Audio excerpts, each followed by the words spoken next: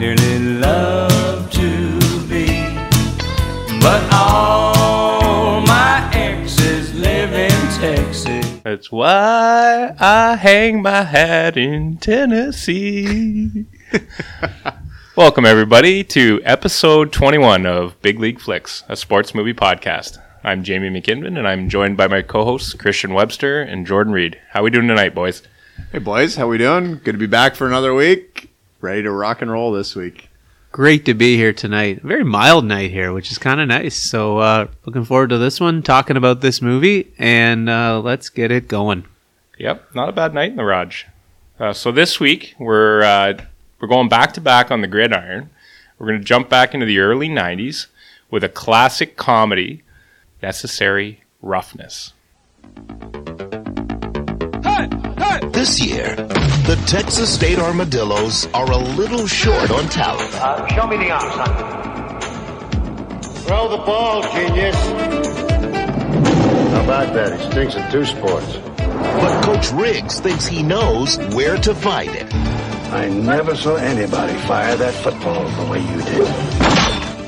Maybe you should stay here with all your high school trophies and wonder just how great you might have been. Now Paul Blake is back to finish the season he started 16 years ago. I hope he gets younger as he gets closer. Whoa, a 40-year-old freshman? Yeah, maybe he knew Elvis. We're taught to respect our elders. Well, I'm not that old. Trying to win with raw talent won't be easy. Again! Because this is as raw as it gets. Once more! Come on now! That's better! Will be the laughing stock of college football. Blow the whistle! Blow the whistle! What do you think we are now? It has to be your team. Hey, come on, you don't want to mess with us. We're nobodies. I want someone to be their leader, not to leave them behind. This Armadillo team is on a roll after last week's non-loss. Nobody thinks a team of wannabes, led by a has-been, can make it through the season. Ball drops out, fumble.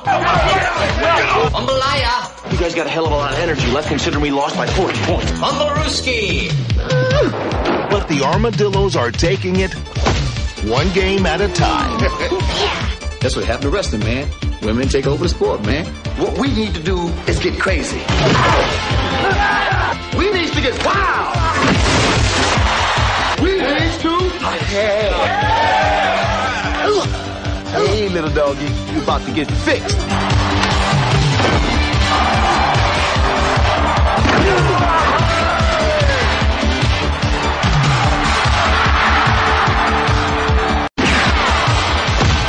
Necessary Roughness. I've been waiting for you. You should be waiting for the guy to cut your hair.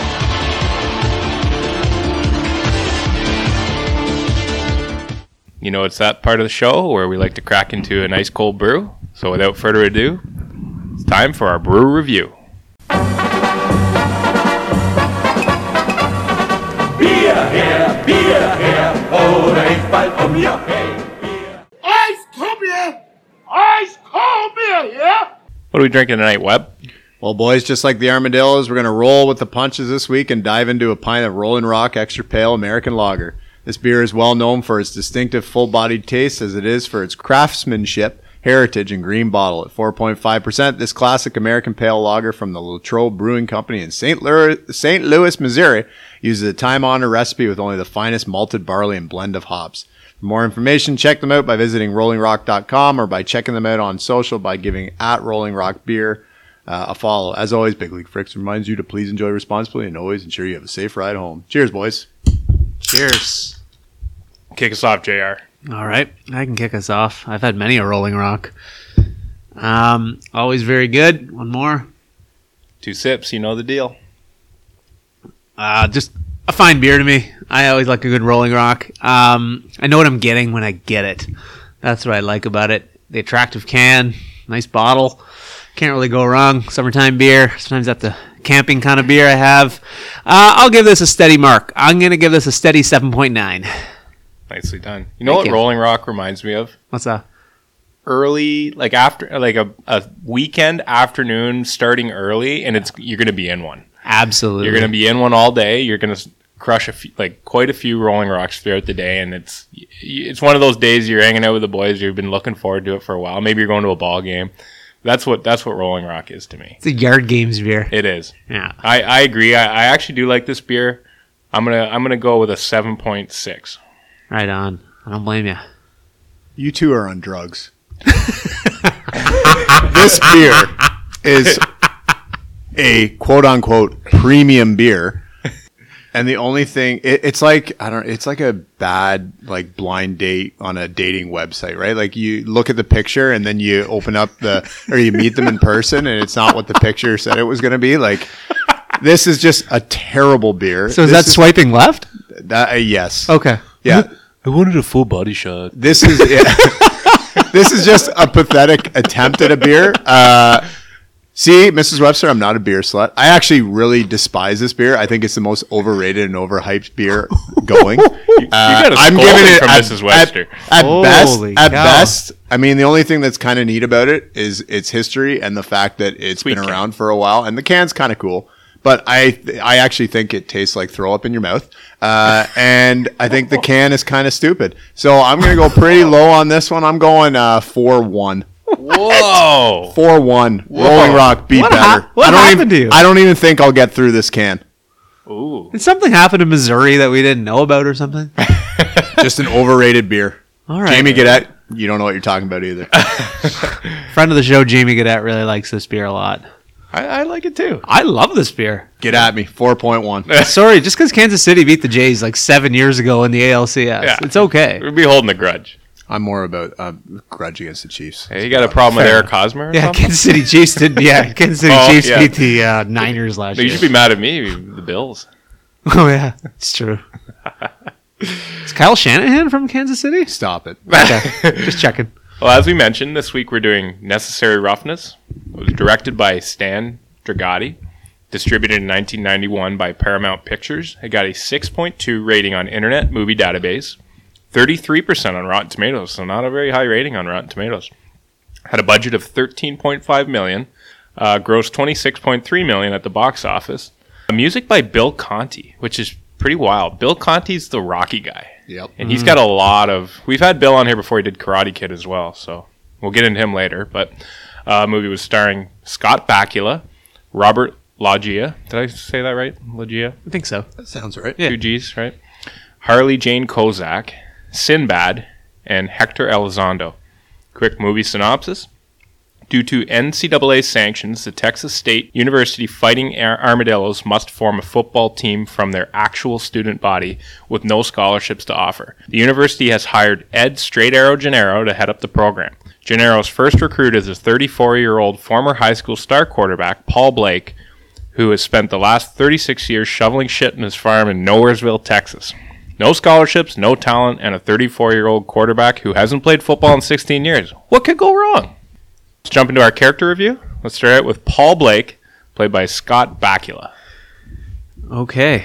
Paul, first note I added him, he was Uncle Rico before Uncle Rico, really. He's out there throwing the ball around to that mannequin. Oh, so we hit this mountain?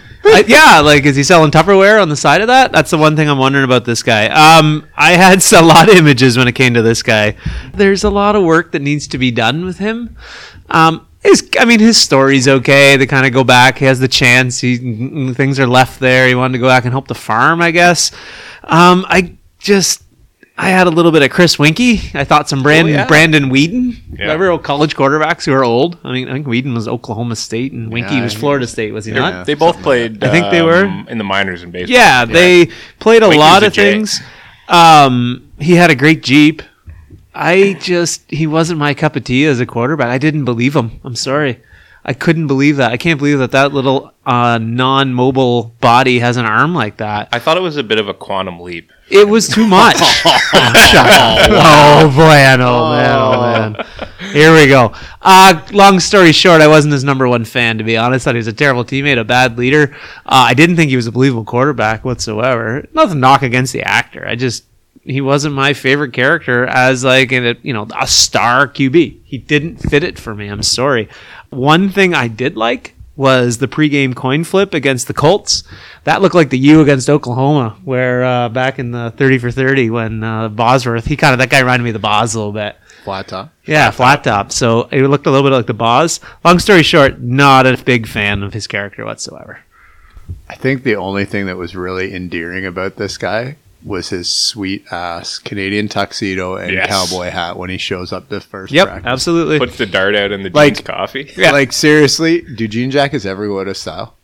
No. No. I'm going to say probably not. I'm with you, JR. There was nothing about this guy that I found endearing whatsoever other than that. I don't think this guy's, to be quite honest, and this is not trying to be super hypocritical here or critical of this guy, but Scott Bakula, you're just not a good looking enough dude to be believable as a quarterback either. Like, there's a certain look, and you just don't have it for me. Yeah, I don't know. I didn't find this guy overly entertaining. I thought his love story and that whole piece was really poorly done. And I thought this guy as a believable guy that would, like, we never really got the whole backstory. I know his dad dies and he just decides to go back to the farm, but I would have a hard time believing he would just give up on everything if he really had football as that big of a dream, like, to come back on this. There's just a bunch of things and a bunch of moments in this movie with him in particular where I'm just like, you're just not believable. So yeah, he didn't do it for me. Jam? Well, like, if he can leave the farm now when he's like running it and it's his deal, yeah, why couldn't he leave it when he was like an 18-year-old? Yeah. It's kind of when a you're weird super selfish and all you're thinking about is you. Exactly. I just didn't like him. No. I didn't think he was a good guy. He was very selfish. He was whining. You're 34 years old and you're whining about everything. You're whining about, how the coach is coaching you. What do you expect? You're the quarterback. Of course he wants you to be a leader. Did you not when you were in high school, were you not the leader? I'm pretty sure that if you were like playing big time Division 5A, whatever it was, high school football, and you're like Mr. Texas, you would know what it means to be you're a captain. Yeah, you're a captain. That's the expectation. And you're going to give up your farm or leave your farm and leave people in the lurch carrying the load to come here and just kind of go through the motions? Like, no. So that stuff, he just whined through it the whole movie. He's whining to her. He's whining to the coach. He's whining to everybody. Ooh, they expect so much of me. You're the captain. You're the leader. You're supposed to be. Yeah, so, I don't know. He just rubbed me the wrong way. I didn't root for him. I didn't care what happened to him, really. He just he didn't capture me as a character. Seems like he missed his calling a little bit, though, as a writer. He was pretty good. He did. That was a good little... What was that line that he had? Coach Schnarr won because we played. I thought it was a good line. His writing was terrible. It was a good headline. It was pretty good. I'm sorry, his writing was not good. It's a great Stick to the tagline. farm. Let's also, can we just call the new question while we're on this subject? You got the 5 W's. I was going to say, but like, what a course. We're talking about the 5 W's in a university level course. We're teaching that in 5th and 6th grade here, fellas. Yeah. Well, I mean, you do have Andrew Briniarski in his like 15th football movie doing it. Sure, yeah. The guy's been in everything. Let's move on to Coach Ed Stradero Gennaro, played by Hector Elizondo. One of my more favorite characters. I like this actor. I like him, and right away when I saw him, I was like, oh yeah, he's in the new Tim Allen show. It's like where he's the new Home Improvement, Last Man Standing, and he runs like the Bass Pro Shops or whatever that he works at. His voice alone catches me. And I thought he did a good job. He was fine to me. His character was good. I actually could follow his character and saw the goal of it in this movie, which was hard for a lot of people in this movie because to me, it's not my favorite movie of all time. So I could at least see the purpose of this character, if that makes sense, guys. Do you know what I mean by that? Like, at least you're like, okay, I see this guy's role. It's distinct. He holds that role. He's trying to revitalize it. He's with a very young Chris Berman. Yeah. He's very young in that. Yeah, I thought he was fine. The no nonsense, the legit. He gets the job done. He got to that final game fast when he got let out of the hospital after his indigestion. For his indigestion. He was on the sidelines in 10 seconds. Overall, nice job. I mean, for what he did, what he is, his role, I thought he did a pretty good job, bud. Yeah, the best part about his character is the back and forth with Coach Rigg there. Like, just their dynamic and their relationship back and forth is probably my favorite part about his character. He's got some pretty good one-lines, but he's really more the setup guy for a lot of Rigg's one-lines. Yeah. And you need that, right? You need kind of like the straight edge to the I'll say, a little bit more of a loose cannon in Rig. So they play off each other really well. So yeah, I enjoyed his character. And I thought, Hector Elizondo, I forget how you pronounce it. He's always good for that kind of like sage, calming voice. And I like what you said, Jerry. He's got a very distinctive voice. It's cool. Yeah, I thought he did a really good job in the role. I thought the lines were written pretty well from him, and as you mentioned, believable. Yeah, and I think that, as you mentioned, Wally Rigg and him, the two coaches, they really carried the movie for me. Let's move on to Coach Wally Rigg, who's played by Robert Loggia. I gotta think. You guys can disagree with me if you want on this one, but he might be up there in our Hall of Fame bench coaches of some sort. Oh, yeah. He's on our bench somehow, He's up there with Red. He's up there with the Red. Especially when he gets the big whistle. Yeah, when he gets the big whistle and he gets it, I'm in charge now. He puts the suit on. He's got the white socks. He's pretty good. Pulling the pants up like Chris Farley. He might have been he's my favorite character on the movie for sure. You have to have some kind of crazy football coach on a football team. You have to have somebody who's a loose cannon out there. They can't all be that calm. It's football in Texas and America in 1991. It's no holds barred out there. So I really loved his character. His one-liners are amazing. He's a walking soundbite in this whole movie. He brings the comedy that the other people in this show are supposed to bring, but don't. But he actually does, and he fills a lot of voids that a lot of other people left in this movie.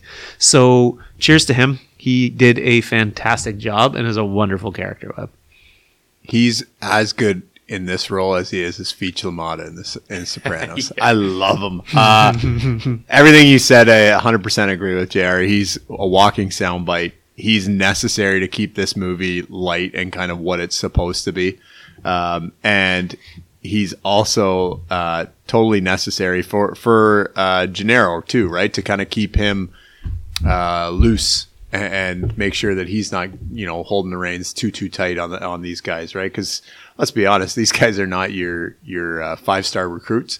So he's needed for that sense too, and he's a hell of a football mind too, right? He ends up drawing up the winning play. So I loved everything about this guy. He's probably the best part of the movie, hands down. Yeah, absolutely.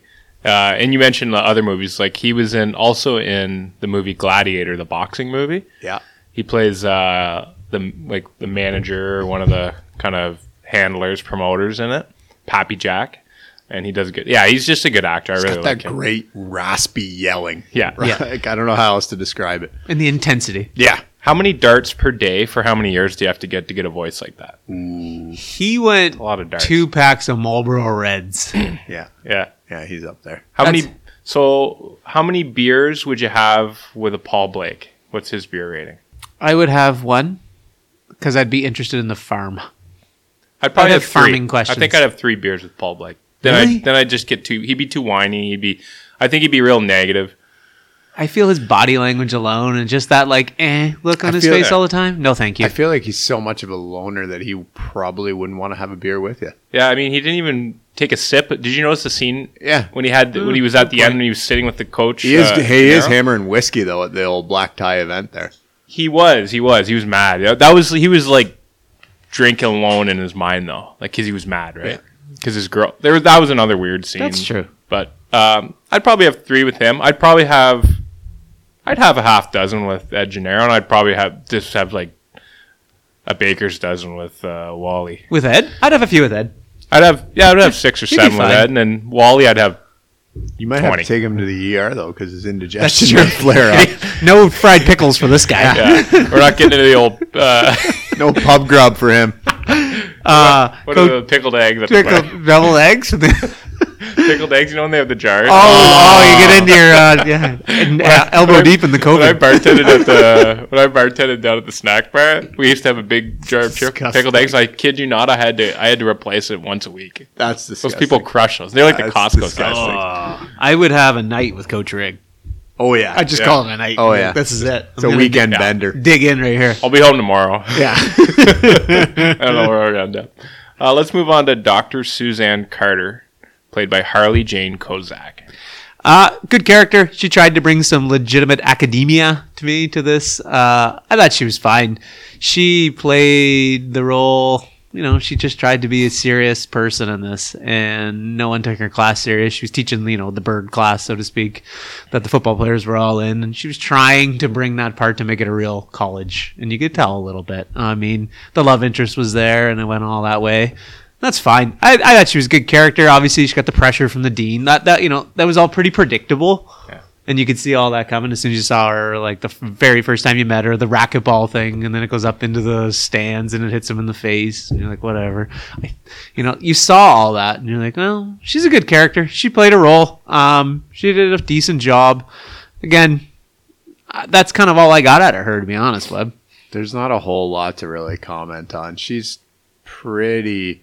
I think the character herself is it's poorly written, or at least it was written better and they left a lot on the cutting room floor. I don't know, but there's just so many holes in her kind of storyline. It doesn't really add up for me. And I feel that like this movie would have been just as good without her. Like, I don't think she was really necessary at all, because the love story was so non-significant to the movie as well. Like, I don't think that whole angle even needed to happen. I think you could have just written her out. I did a little bit of a deep dive on that actress as well, just to see kind of so she was a famous like soap opera actress. She was in, I think, Guiding Light or one of those shows.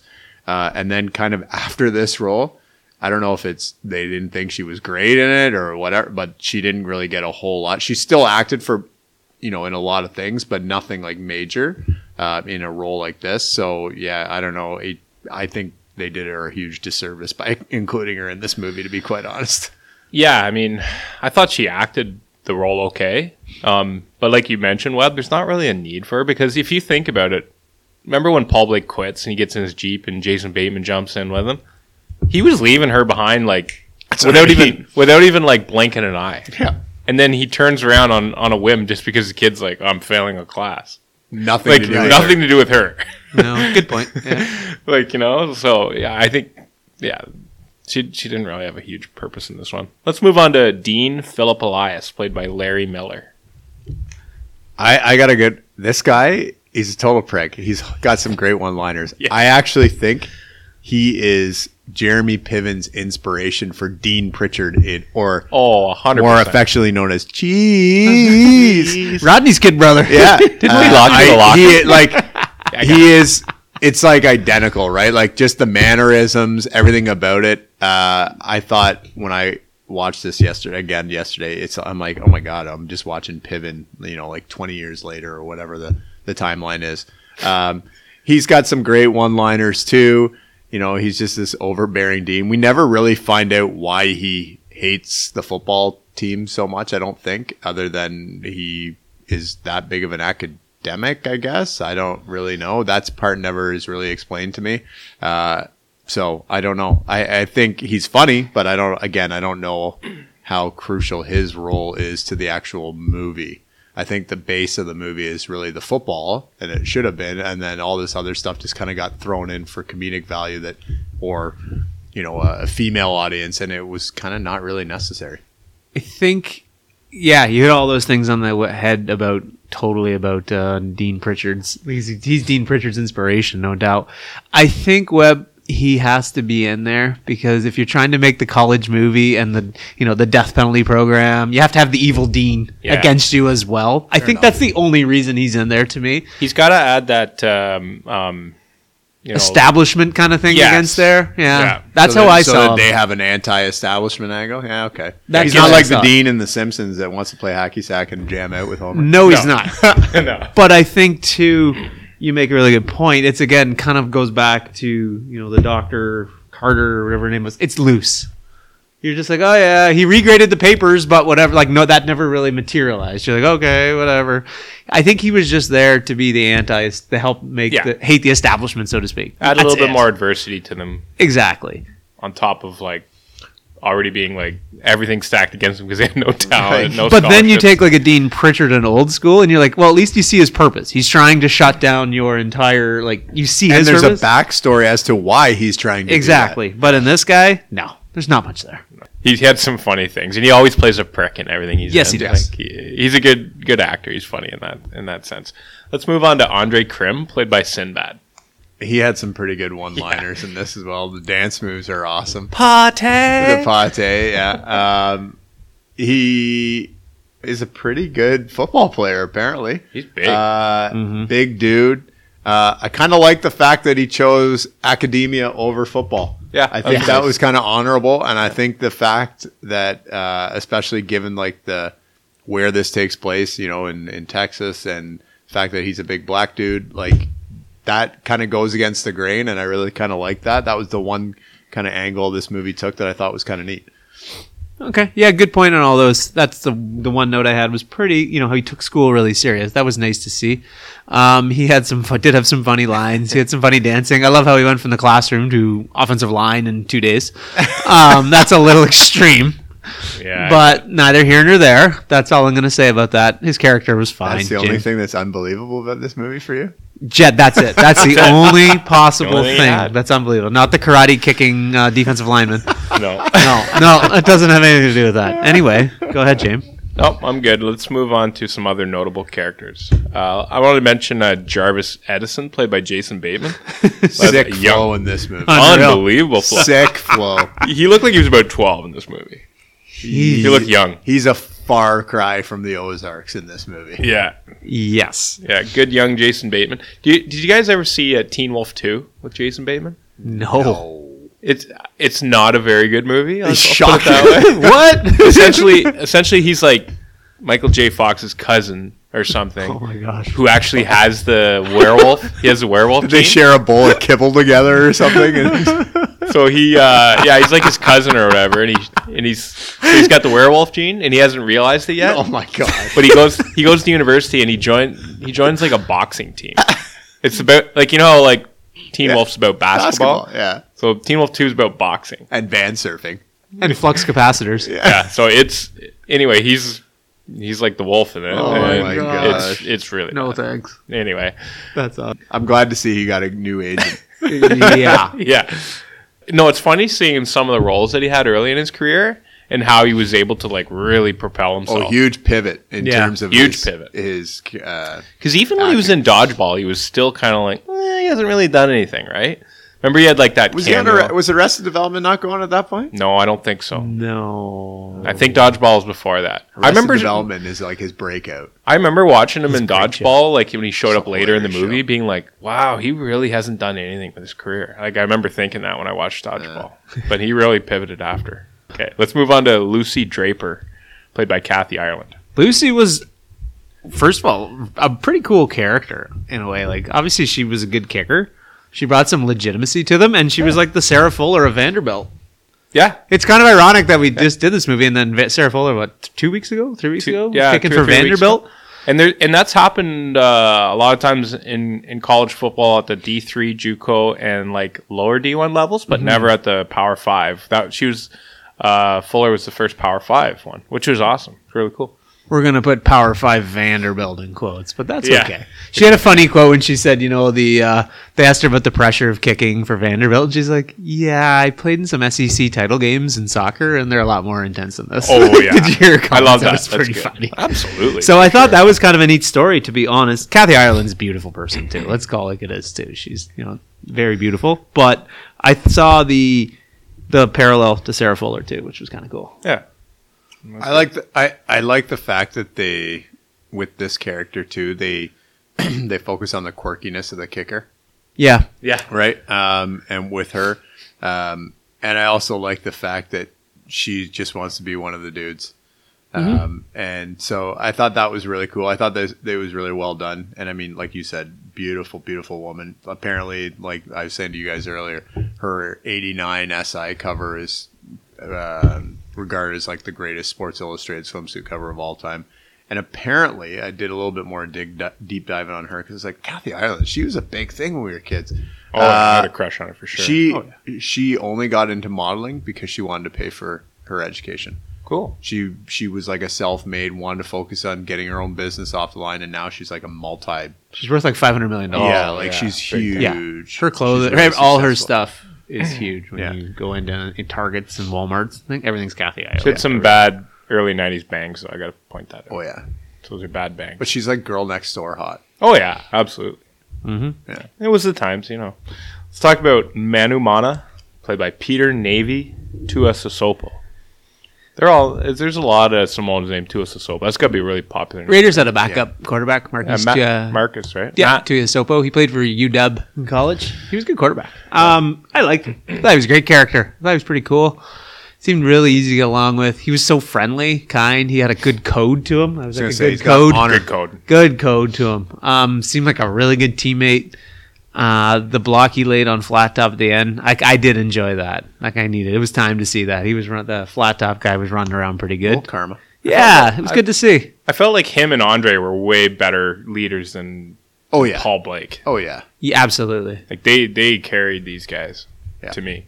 I agree. I like him throwing Blake up under the bed when they first meet. It's pretty funny. I also think that when he's like doing the whole shower security there for Kathy Ireland, I think she could have probably hung that towel just about anywhere at that point on that poor bastard. He was just a living, breathing towel rack. It would have been hanging from anything. There was lots of that. Oh, Manu with the dance moves later on too. Watch out. Unreal. Love it.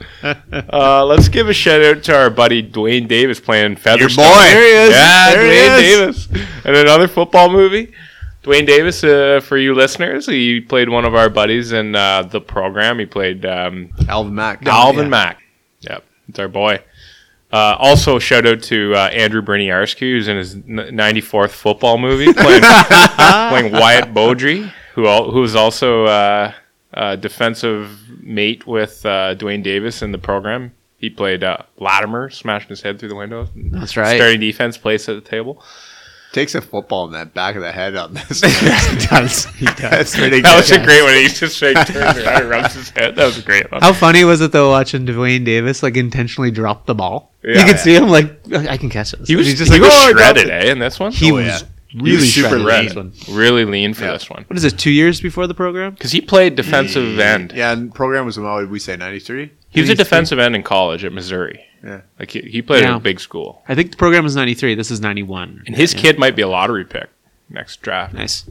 He's playing he's an All-American offensive lineman tackle, I think, at Ohio State. Nice. Yeah. Ohio State that just bought their way into the college championship. Yeah. They bullied the Big Ten to have a season and then said, oh, by the way, we only need 3 games. It's okay. Notre Dame's going to beat them. The last guy I was just going to give a shout out to was Charlie Banks, who's kind of the guy that catches the touchdown at the end. You know, like the only holdover from the previous year. Oh yeah, walk on. There's no way that guy's a walk on at a supposedly big time Division I program. No, they were the national champions. Or whatever they were, right? No. That guy had no athletic ability, not even Rudy athletic ability. No, not happening. Okay, one shout out to Rob Schneider's character. Yeah, I thought so. Yeah, I was gonna say. Sorry, I didn't have him. Yeah, he's not funny. Oh, there's nothing about him that's not funny. I'm sorry, I don't find him funny whatsoever. He had a couple of well-written lines. He had nothing. He is not funny. Only quarterback alive when the Beatles were still together. Like, that's not funny. He had some funny ones. He had one that was like, flag, I'm waiting for a flag. Oh, there wasn't a flag. There should have been a flag. No, the guy had like a full straight sprint from his own. The lines written for him are funny. His delivery is not. I'm sorry, guys. He's not funny to me. Do you appreciate him more in The Hot Chick, don't you? Oh, no. I don't. Okay. You know what one of my favorite Rob Schneider movies are? Underrated? 50 First Dates. Oh, yeah. He's Kills pretty good me in that one.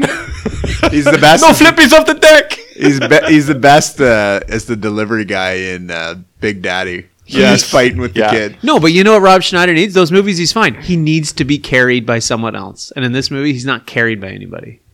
When he's funny, he's carried by the people. I don't find him funny. When he started like the copies thing, I'm like, here we go. The Steve Meister. I'm like, stop talking. What was the other one? Drives me nuts. What was the one with Sandler and the guy from King of Queens, Kevin James? Now pronounce you Chuck and Larry. Yeah, Chuck and Larry, and he's like, it's like a circle. But he's carried. Someone's carrying him. He was hilarious in that. But he's being carried. I don't like him.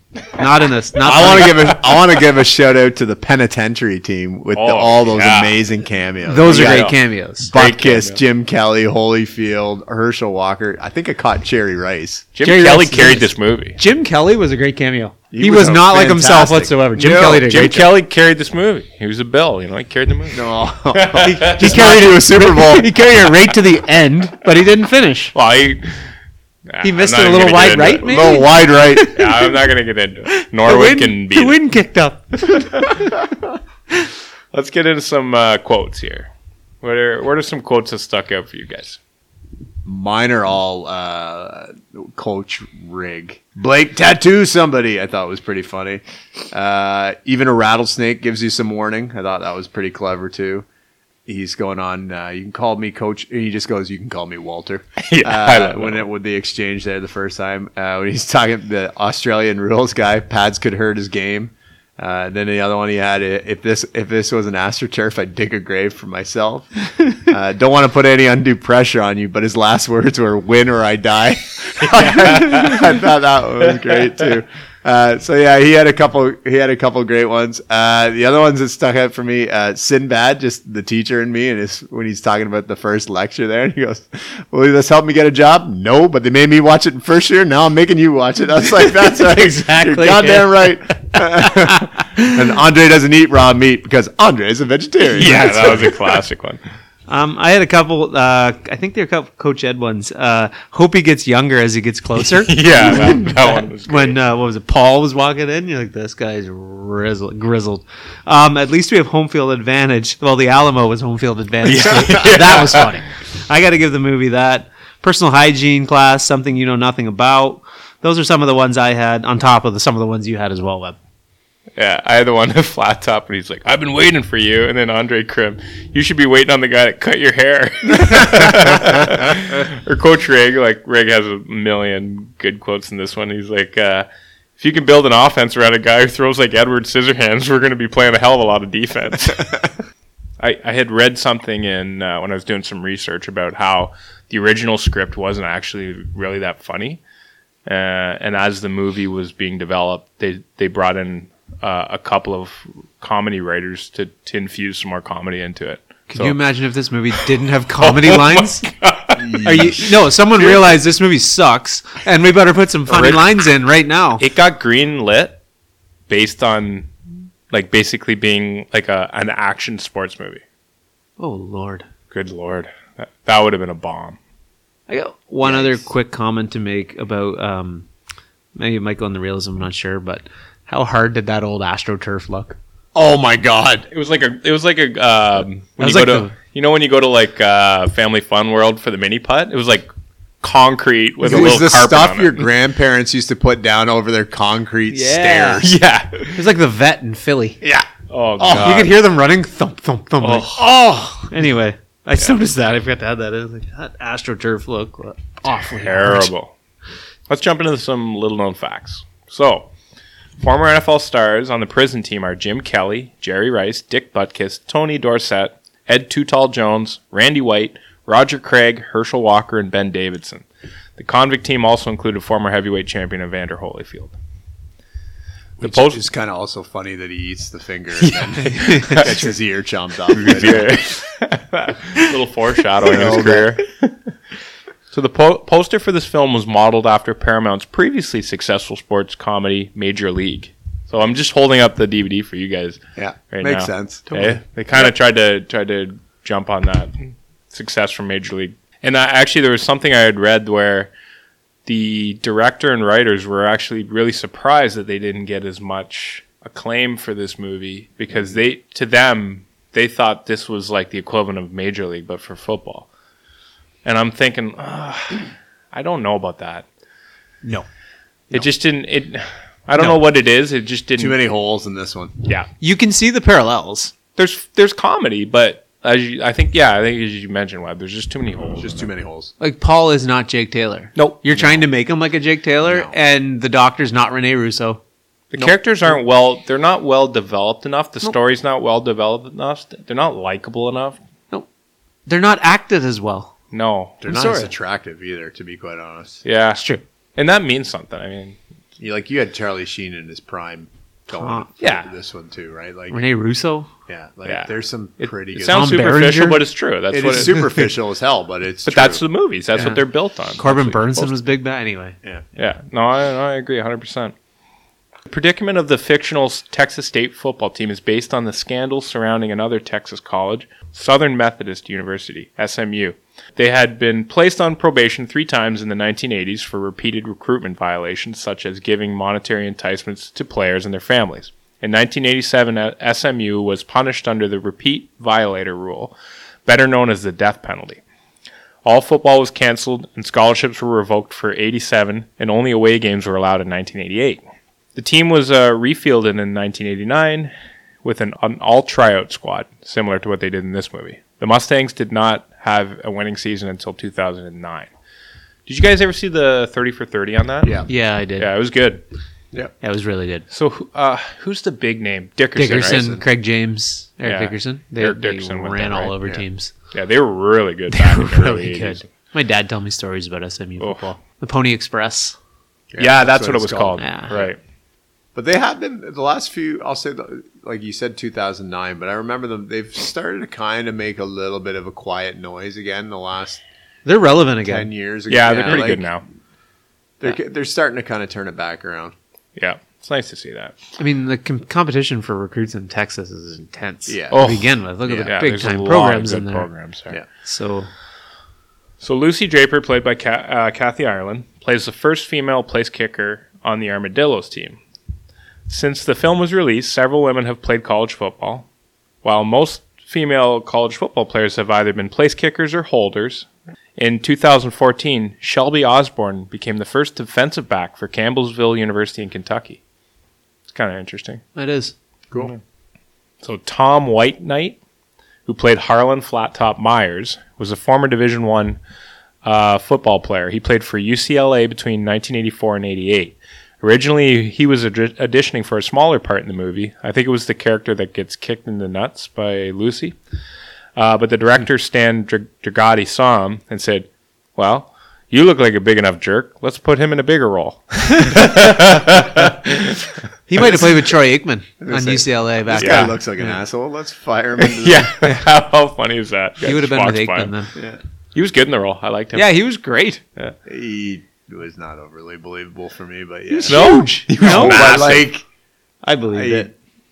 Again, poor writing, but anyways. How about his underbite, his jawline? Oh, yeah. That guy. He might utilize some resistance training. Yeah, I think he utilizes the vitamin S. A lot of that. Alan Graff was the football coordinator on the film. Graff was a high school All-American football player at San Fernando in Los Angeles, California. Graff played offensive guard for the undefeated national champion University of Southern California Trojans in 1972.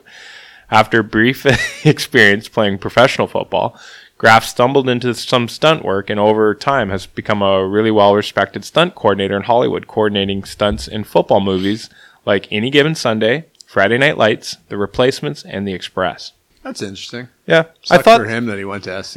Yeah, it does. He's a loser. I thought some of there were some stupid football scenes, but I thought a lot of them, the guys looked pretty legit. Yeah, for sure. Shot pretty well. So Peter Tuiasosopo, who plays Manu in the movie, had this to say about his time on screen with Kathy Ireland. So Kathy Ireland and I became good friends during the movie. When we started the shower scene, one of the directors says, the director, Stan, said, all the actors except Manu, get out. Jason Bateman was like, what the fuck? All the actors called me Lucky. When Kathy's parts were done in the movie, she left me a package at the hotel. It was a signed 8x10 that said, you will always be my Manu. Love, Kathy. When I got back home after the movie wrapped, I forgot it was in my suitcase. And then I got home, my wife was unpacking my suitcase. She found it and she goes, what's this? Before I could answer, she rips it in half. Ooh, yeah. Bateman, you little pervert. I thought that was hilarious. Holy cow. What the fuck? So the opposing teams were filled out by mostly NCAA Division I football players, and scenes were shot with the NFL Films crew. I thought the shooting was pretty well. They did a pretty good job there. Yeah, they did. Yeah, overall, if I had to think back on all the football movies, it was pretty well done. Yeah, even though the players are supposed to be shit, but they look relatively realistic. Yep. So Scott Bakula wasn't a football player, but he was athletic. When he was asked if he wanted a football double, he's like, "No, I can do my own stunts. On the very first play, he gets tackled by 2 linemen and separates his non-throwing shoulder. He took some big hits. Oh, I'm not yeah. gonna lie. His release point of his throw looked terrible. Yeah, it It was very really, herky-jerky. it was really back behind his head. Like it looked like he was trying to throw like pop flies. Yeah. It was very herky-jerky, I thought. Well, and it wouldn't carry. It would go really high up in the air and then down 20 yards at best. Yeah, no. Yeah. He'd know. He that kind of reminds me. Remember when the guy that played Joe Kane said he wanted to do stunts in the first play? He got smoked and like hurt himself. Yeah. Let someone else in on that one. Yeah, though. let the doubles do Just it. let him do it. Yeah, it'll look better anyway. So Tom Whiteknight, who played Flat Top, had this to say about. So the worst part for me was the last scene in the movie when my face mask gets ripped off and Pete blows me up. That was Manu. I'm not sure if Alan Graff, who was the football coordinator, was just deriving a sick pleasure out of it, but I think we ended up doing that shot 13 times and I kept getting blown up. So the football director, Alan Graff, went to USC and I went to UCLA, so I think he was just taking it out of me because of that ride. Little SoCal. Fair enough. That was kind of funny. Yeah, that's funny. So Andrew Briniarski on talking about if he gets recognized for this role. I remember meeting Dr. Dre at Gold's Gym way after the film. I was introduced to him, and the first words he said to me were, 40 yards? How far did he kick it? 40 yards. Remember that line? He said that was his favorite line in the movie. That got me to visit him when he was editing and producing Chronic 2000 in studio. So we hung out and spent time, all because I had that stupid line in Necessary Roughness. Pretty cool. Get to hang out with Dr. Dre. Yeah, that'd be sweet. Something. Let's jump into our realism review. What's realistic and what's unrealistic about this movie? All right, I'll Go ahead, I'll JR. fire this one up. This is your show, JR. All right, well, I'll fire this one up. Okay, let's start with the unrealistic. Let's go with the karate kicking defensive lineman. Samurai. Iron Man football in Division 1. Yeah. Everybody. Iron Man football. Except one guy. Yeah. There's one guy. One guy, they said no. Samurai. The defense. Yeah. The samurai guy. Send in the defense. I love how he just comes trotting out of the field. Terrible. The stadium is tiny. That in Texas, that's like a junior high stadium. I had that note. That needs to be way bigger. The guy wearing no pads at practice. Sinbad blowing up a sled. Yeah. He just blew up the sled. And the coach goes flying. Coach Rig. Come on. 17 players on your team. The offensive linemen not having their chin straps done up in the huddle when they're filming. They're like, all right, break. And all the chin straps are flying all around. I'm like, just little details like that. The backup quarterback. That guy. Popkey. That guy. Remember he throws it off the backboard? He's like, I thought you were going to do one of these. That guy's brutal. The corrections team coming in and playing a corrections team as a Division 1 team and then letting Dick Butkus, who And the dean set it up. the dean sets it up, and then your coach is like, go ahead. And but part of the reel I had was Dick Butkus with the pads on. He was young enough still. He still had some fire in the belly. You could tell he wanted to fire it up. Yeah. And that was kind of cool to see. The Kansas Jayhawks was real. That was cool. Jerry Rice was in his prime. Jerry Rice looked. Some of them look. Holyfield looked great in '91. Oh my God, yeah. I'm like that. All to me feels that very real. So it was kind of cool, at least in this movie. Like Kansas is a real team. Yeah. You're like, okay, you're playing a real team, the Kansas Jayhawks. Is that the tie game? Yeah, she kicked the field goal and then kicked the guy in the nuts after that. Yeah. The amount of sacks that guy was taking was wild. I talked about real how hard the old AstroTurf was. Looked like Joe Burrow out there. Yeah. Like, I was going to say Matthew soon? Stafford, Joe Burrow, any of those kind of people. The idea, like you talked about NFL films, that really helped to make some legitimacy to me. One play that I loved, it's very college. Jake Plummer used to run at Arizona State, was the running back option. Oh, yeah. And then that play, that's pure college football to me. And Jake the Snake Plummer would run that First a lot. Wildcat play. Yeah, that idea. And you're like, oh, there it goes. And he ran that. I think he ran it actually against UCLA, ironic enough. But anyway, it'd be after that. Well, those are just a few. I could go on forever. You had all the ones I had. I said one of my notes was, is this the first movie we see a Wildcat play? I also had Sick Lid by Edge, the coach, the game. He had a game hat. He had a game hat, and that Love was a those huge hats. NCAA brands when we were kids, so love to see that. I said had that too. I had the U. I had a Sick U one and a Oh, Notre Dame nice. one, obviously, but I had a Sick U one because the mascot was dope. The other thing I thought was totally ridiculous, the first game when quarterback gets benched, he's fucking 34 years old. There's no way he's putting up with that bullshit and just hanging around and putting like his whole character I thought was totally unbelievable, but that instance right there, he doesn't quit after that, but he quits because the coach comes in and breaks up the booster party. Like, because the kids are blowing, like that whole piece, just him, it just totally didn't make sense for me. So I thought that was totally unrealistic. No way that there's going to be bad blood between those two teams. Worst team and the best. The worst team, the best team wouldn't even be a blip on their radar. Not a chance.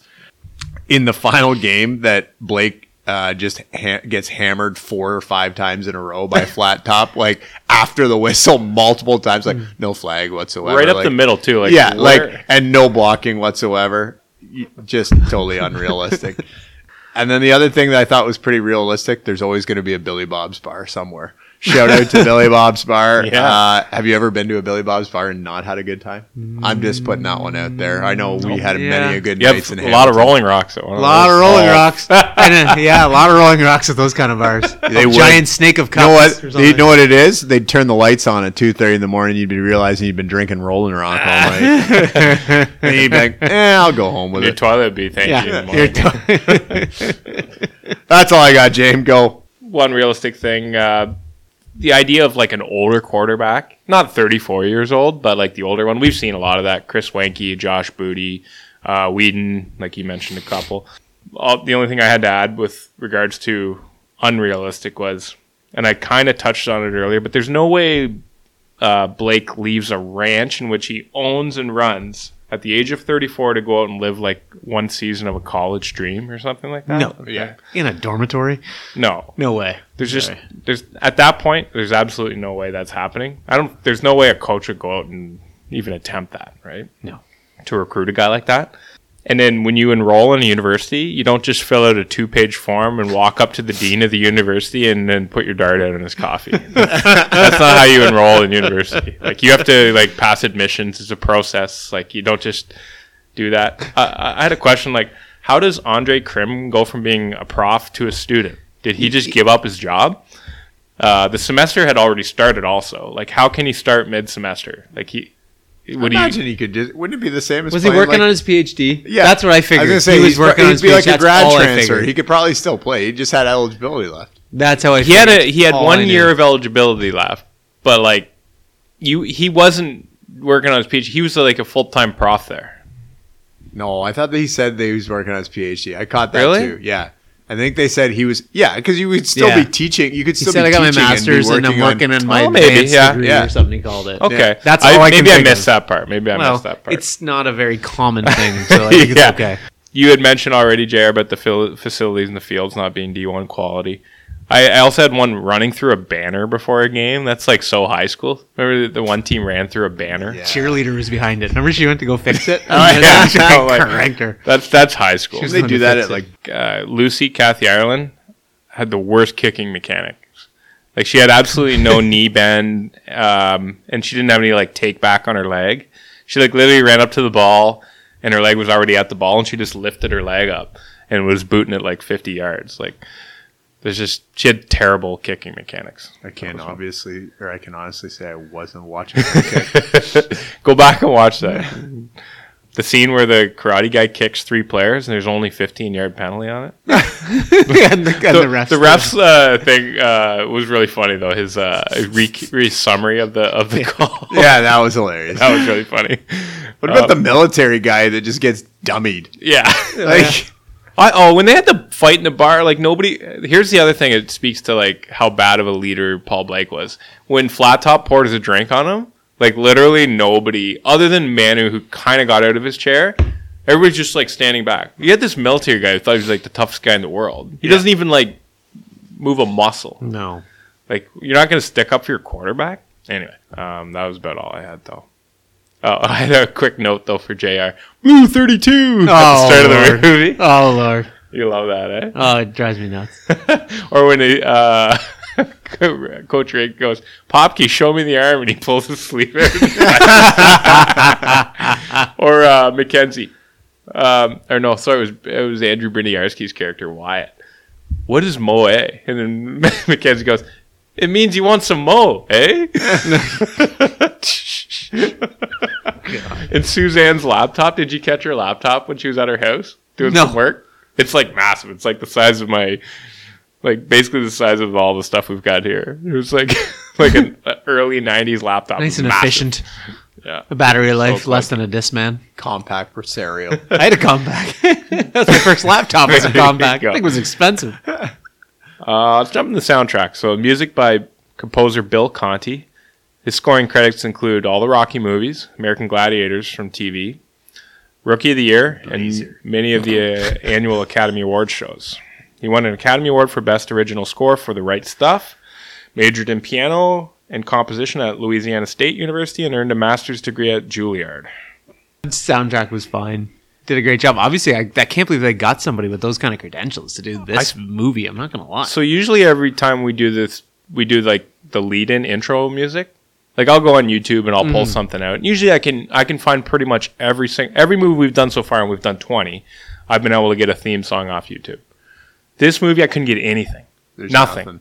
The nothing. Soundtrack is all labeled as like clips from the movie. Yeah. Each track is listed as a clip from the movie.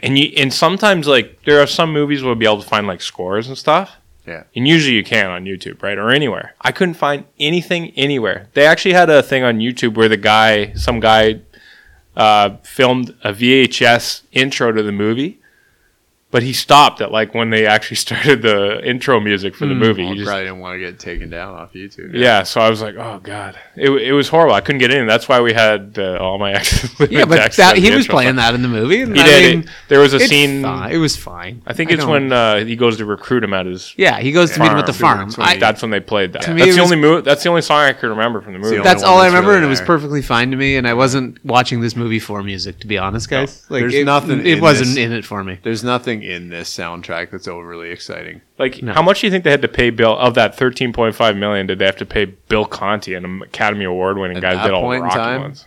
A good chunk, probably at least $1 million. Like, he got off. That might have been something where you're like, probably why they got Paul Bakula Dracula as the main lead. They probably whatever his name is. Joe Montana lined up and ran out of money or something. Who knows? It did pull him off the set of Quantum Leap to come do it. Stop. All right. Let's get into our movie wrap up. Where does this movie rank among all-time football movies and all-time sports movies? This movie ranks nothing to me and is in the NA category. Because it's in the never watch again category. I'm done. It stayed in 91. I'm out. Goodbye, movie. I shall see you never.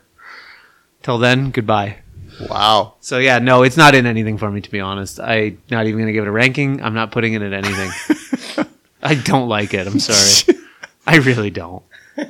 So I actually went back. I've got it at 9 for football movies. Here's why.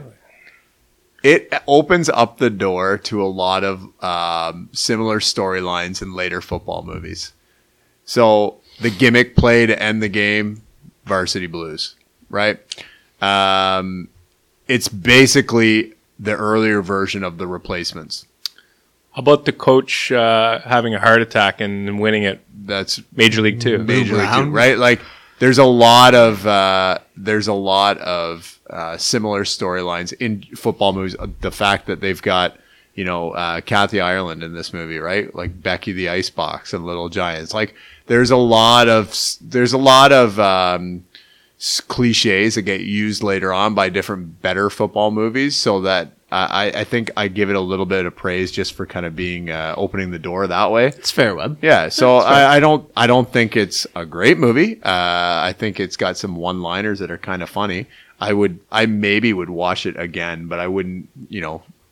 Let's put it this way: I won't lose any sleep if I never see it again. If you watch this again, you're desperate for you have too much time in your hands. Oh yeah, or like I've got insomnia or something. Yeah, it's on TV at 3:30 in the morning. I was gonna say it's on, and I need something to like try and help me get back to sleep. Way down on the dossier. In terms of all-time sports movies, I don't even know where I would put it.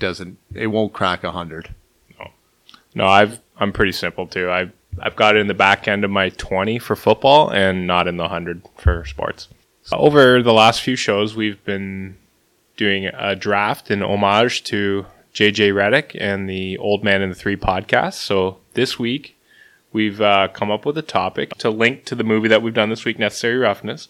We're doing the best over 40 athletes in team sports history. So best over 40 athletes in team sports history. And this week we're going to give the honors to our resident grumpy old man, Christian Webster. What do you got tonight, Web? Let's get you to kick it off. We'll go to JR and then I'll take up the rear. I'll take two pick. That's two straight so weeks. we agreed ahead of time that 40 counts. Correct? Yes, you can be 40. Yeah, you can be 40. This is a no-brainer.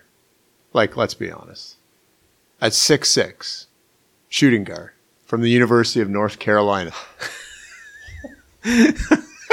who at 40 years old played 82 games, averaging 20 points per game, shooting almost 50% a game from the field, averaging almost 2 steals a game with 6 rebounds a game, and played on a team that included players like Christian Laettner, Eton Thomas, Kwame Brown, Ty Lue, Larry Hughes, Brendan Haywood, Juan Dixon, Byron Russell, who he dummied in the 1998 NBA Finals. How are you not taking number 23, the GOAT, the greatest of all time, his airness, Sir Michael Jeffrey Jordan at number 1? Not where I was thinking you were going there. I didn't know where you were going. I'm like, here we go. And then here we go, LeBron. Okay. Suck it, LeBron. Good pick. Not who I was expecting, though. No. Who'd you think I was going with? Oh, it's probably going to be the guy I pick, actually. Well, depending on what JR does here. Okay, so I'm going to go with a pick of somebody who shows a lot of longevity, and he's still in some league somewhere, maybe playing the sport of baseball. He had an unorthodox batting stance. He played for, I think, every team in the major leagues. I'm going with none other than Julio Franco. Sick batting stance. That guy, I don't even know how old he is. On my list, yeah. He might be in his 60s, and I think in a Korean league somewhere, he's still slugging it out. Yeah. I'm not going to lie to you. I think he still might be playing. That's a good pick. I had him on my list. Interesting, though. I don't know how this slipped to number 3. This guy retired from professional sports in 1980 at the age of 51. He even has a special statistical single-game achievement named after him, the Gordie Howe hat trick.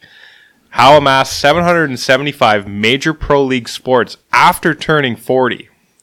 Over that span of 10 seasons, Howe averaged 1.09 points per game. 1.09 points per game. Mr. Hockey set 7 decades. Mr. Hockey set every NHL record imaginable before a skinny blonde-haired kid from Brantford, Ontario came along and smashed them all. I'm talking about Gordie Howe. Great pick. He was my honorable mention. Yeah, I had Gordie on there. I don't know how he didn't go first overall. I was going to, but then as soon as you clarified, how am I not going to take my hero? Come on. All right, I got to pick a guy who's still playing, and he's like 80. That he knows. We're not sure how old he is. So I've got the next pick as well. I mean, I'm not going to go with maybe an obvious pick here. I'm going to take a guy that I loved. He played 7 seasons of Major League Baseball after the age of 40. Leading the league in strikeouts in 4 of those 7 seasons. He led the league in whip in 2 of those 7 seasons. He led the league in hits per 9 innings in 4 of those seasons, and strikeouts per 9 inning in 5 out of 7 of those seasons. In 1991, at the age of 44, he pitched the last of his record 7 no-hitters. Darn. He also didn't take shit from anyone. During the same season, Ventura. This old curmudgeon put a good old-fashioned Texas beatdown on Robin Ventura after Ventura made the poor decision to charge him out in a game between the Rangers and the White Sox. I'm talking about Nolan the Express Ryan. Nice pick. Nice pick. Yep, had him on my list too. I had him. All right, I'm going to go off the board on this one. I had to do it. I'm going to pick somebody from our very own Canadian Football League. Jesus. Louis Pasaglia? He was a kicker for the BC. Oh, God. Well, how many Rolling Rocks have you had today? Seriously, this is what the Rolling Rocks will do to you, folks. He could miss a kick better than no one. He still scored a single point. He had a great duster. One of the best cages out there. You gotta go with Louis Pasaglia. Oh, my God. That's classic. Wow. How do I Your follow pick, that? Webb. How do I follow that one up? I don't know. CFL legend. I mean, I kind of feel like I have to take this one because if it falls to Jamer automatically wins. He's already got two really good picks. I know exactly who you're talking about. I have Louis Paseglia. What am I? I'm at second pick, right? So I get 2 picks. Yeah. All right. Well, I'm going with Tom Brady then. Yep. I think that's pretty self-explanatory. And then for my third pick, I'm going off the board. I'm also going to go to the sport of baseball, and I'm going to go to a pitcher. He is an American professional baseball pitcher born from the Dominican Republic. Also nicknamed Big Sexy. One hell of a pitcher and contender. You know him as Bartolo Colon. So I'm going with Bartolo Colon with my dark horse third pick. Nicely Excellent. done. Good picks, Webb. Good Nicely picks. done. Okay, so this one's a tricky one. I'm going to go with defenseman. Played for Montreal, Chicago, Detroit, Atlanta. You name every other team, every American team. He's an American hockey icon. I think he's played probably 7,294 games in the NHL. He still holds one of the best tans I've ever seen. Hell of a during- wakeboarder. Hell of a I was gonna say stand-up paddle boarder. He's a sup paddleboarder. Yeah, he's a supper. He probably does some sup yoga in Malibu. He's probably out doing it right now because the Has time a hell change. of a steakhouse too. He has a steakhouse. He's jacked. He's a good-looking guy. He's got stories for days. His kids are good hockey players. He is a hockey legend. Call it like it is. On a serious note, what a career! Not what in the eyes of Mike longevity. Babcock, though. Mike Babcock, yeah. The eyes of Mike Babcock are interesting. Yeah. Anyway, I'm going to go with Chris Chelios. I think he needs his due, guys. Good pick. Great pick. He was on my list too. Well, I'm going to finish it off with an absolute legend. He made his major league debut in 1948 at the age of 42 with the Cleveland Indians. Prior to that, he terrorized the Negro Leagues and barnstorming tours with an expansive, devastating repertoire of pitches from different arm angles. He was known as the first pitcher to make the hesitation pitch famous. And there were also multiple stories where he would send all his fielders into the dugout and proceed to strike out the side. I'm talking about Satchel Paige. Good pick, that guy's Jamer. a legend. Loved him. Picks are money. I think Jamer won this one. Any honorable mentions? Yeah, there's some good honorable Some mentions. beauty ones. Can I throw an honorable mention out there for 39? Ryan Fitzpatrick. Well, Fitzmagic's 39 this year. yeah. He's 39. Apparently, I read somewhere he's going to be 39. Harvard graduate. Another one I had was Guy Lafleur. Oh, Remember Guy. the flower came back? How many darts did he smoke after the age of 40? In the old Nords days, he went down to the old Quebec après ça. He had a couple. What, you got any shout-outs, Webb? Mine were team sports guys. I ended up, I was saying to you guys, I had a couple golfers in there. I had Tiger in there. I had Bernhard Langer, Tom Watson a few years back at the British Open. I also went with George Foreman before we clarified. He was on there, right? So yeah, I had a couple of those guys. And then the rest of my board kind of rounded out with guys we took. So, But just speaking of George Foreman, also I want to mention Bernard Hopkins, the executioner. Yep. Randy Couture. Randy Couture. Give him credit. Like, that guy was an animal or something. Yep. He won a UFC title at the age of 43, knocking out Tim Sylvia. That's insane. Continued fighting until he was 47. I had Jerry Rice as well. So he had a 1,200-yard season with the Oakland Raiders at the age of 40. Yeah, he doesn't exist to me past the San Francisco 49ers. I actually watched something about him when I was riding the bike this week, and I forgot that he played for. I forgot that he played for Denver or went to Denver. He did? Went to camp with Denver or something. I think he tried to go to camp as like late 40s. Yeah. Like, he was like before he got into like the media bit quite a bit. Oh, wow. Yeah, he was like one last kick of the cat. It was after the Raiders. I forgot he was even with the Raiders, to be honest. I knew they went to the Super Bowl that year. Of course he did, yeah. They lost, but... Yeah, he actually had some good years with them. That was against Couple Sapp years and Tampa Bay that year. Yeah, Barrett Robbins went missing that night. Yeah. Kareem Abdul-Jabbar, another guy. Yeah. Pete Rose actually had some good I feel stuff. like Kareem's unfair, though. He was like just a completely different breed, right? Yeah, yeah.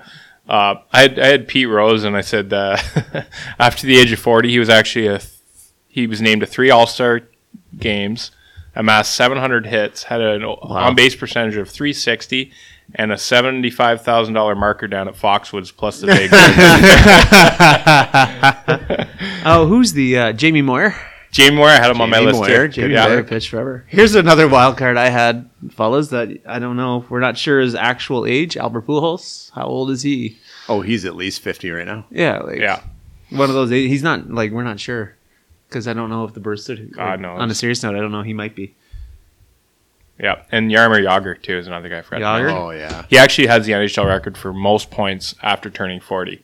Part of the thing was Gordie Howe played a long time in the WHA, which was still like on par. Jagr is going to go down as seriously, and I know this is going to sound ridiculous, but I think we've talked about this before, or at least I brought this point up. I feel like he's going to go down as one of the most underrated all-time great hockey players of all time. He gave up 3 years in his prime to go play in the KHL. Yeah. Think about how many points that would have been 100 points a year added to his totals. And his totals are still ridiculous. He's still the second all-time scorer. That's what I mean. Like, but he's I don't know, because he's played so long. I feel like his greatness isn't necessarily appreciated in the same way. He started playing on so many teams too. Yeah. How about this stat about him? He's the only player in NHL history to appear in a Stanley Cup final as a teenager and somebody in their 40s. That's cool. Oh, wow. That's insane. That is cool. crazy. Here's a note about him as well. He's still playing right now. In Czech? In the top Czech league, which is no slouch. That's a really good league. He's playing for Kladno, and he's 48. Holy Jesus. And he had 38 points in 47 games last year. That's pretty so good. Great. Holy That's cow. a good league. One other one before we wrap this up. Martina Navratilova. Oh, yeah. Yeah. Feel long go of I it. feel like the individual sport's a little bit easier, though. Yeah. Yeah. And something. You're not relying on so many other people, right? So true. Yeah. I mean, we throw Mike Tyson in there after last 100%. week or 2 weekends ago. Roy Jones. Yeah, we can go forever. Well, tell them where to hit us up, Webb. All right, all you millennials, just let you know again, Jordan played all 82 games that season at 40. He didn't have load management days. Anyways, thanks again for listening and engaging with us on social. Don't forget to like, subscribe, and leave us a review. And please to continue to engage with us on Twitter at Big League Flicks and on Instagram at Big League Flicks Pod. And shout out to the lovely folks at Medicine Hat. The Hattie. I think that's what they call it. I don't know. All right. We'll have to ask. Yeah, I'd love it. Take care, everybody.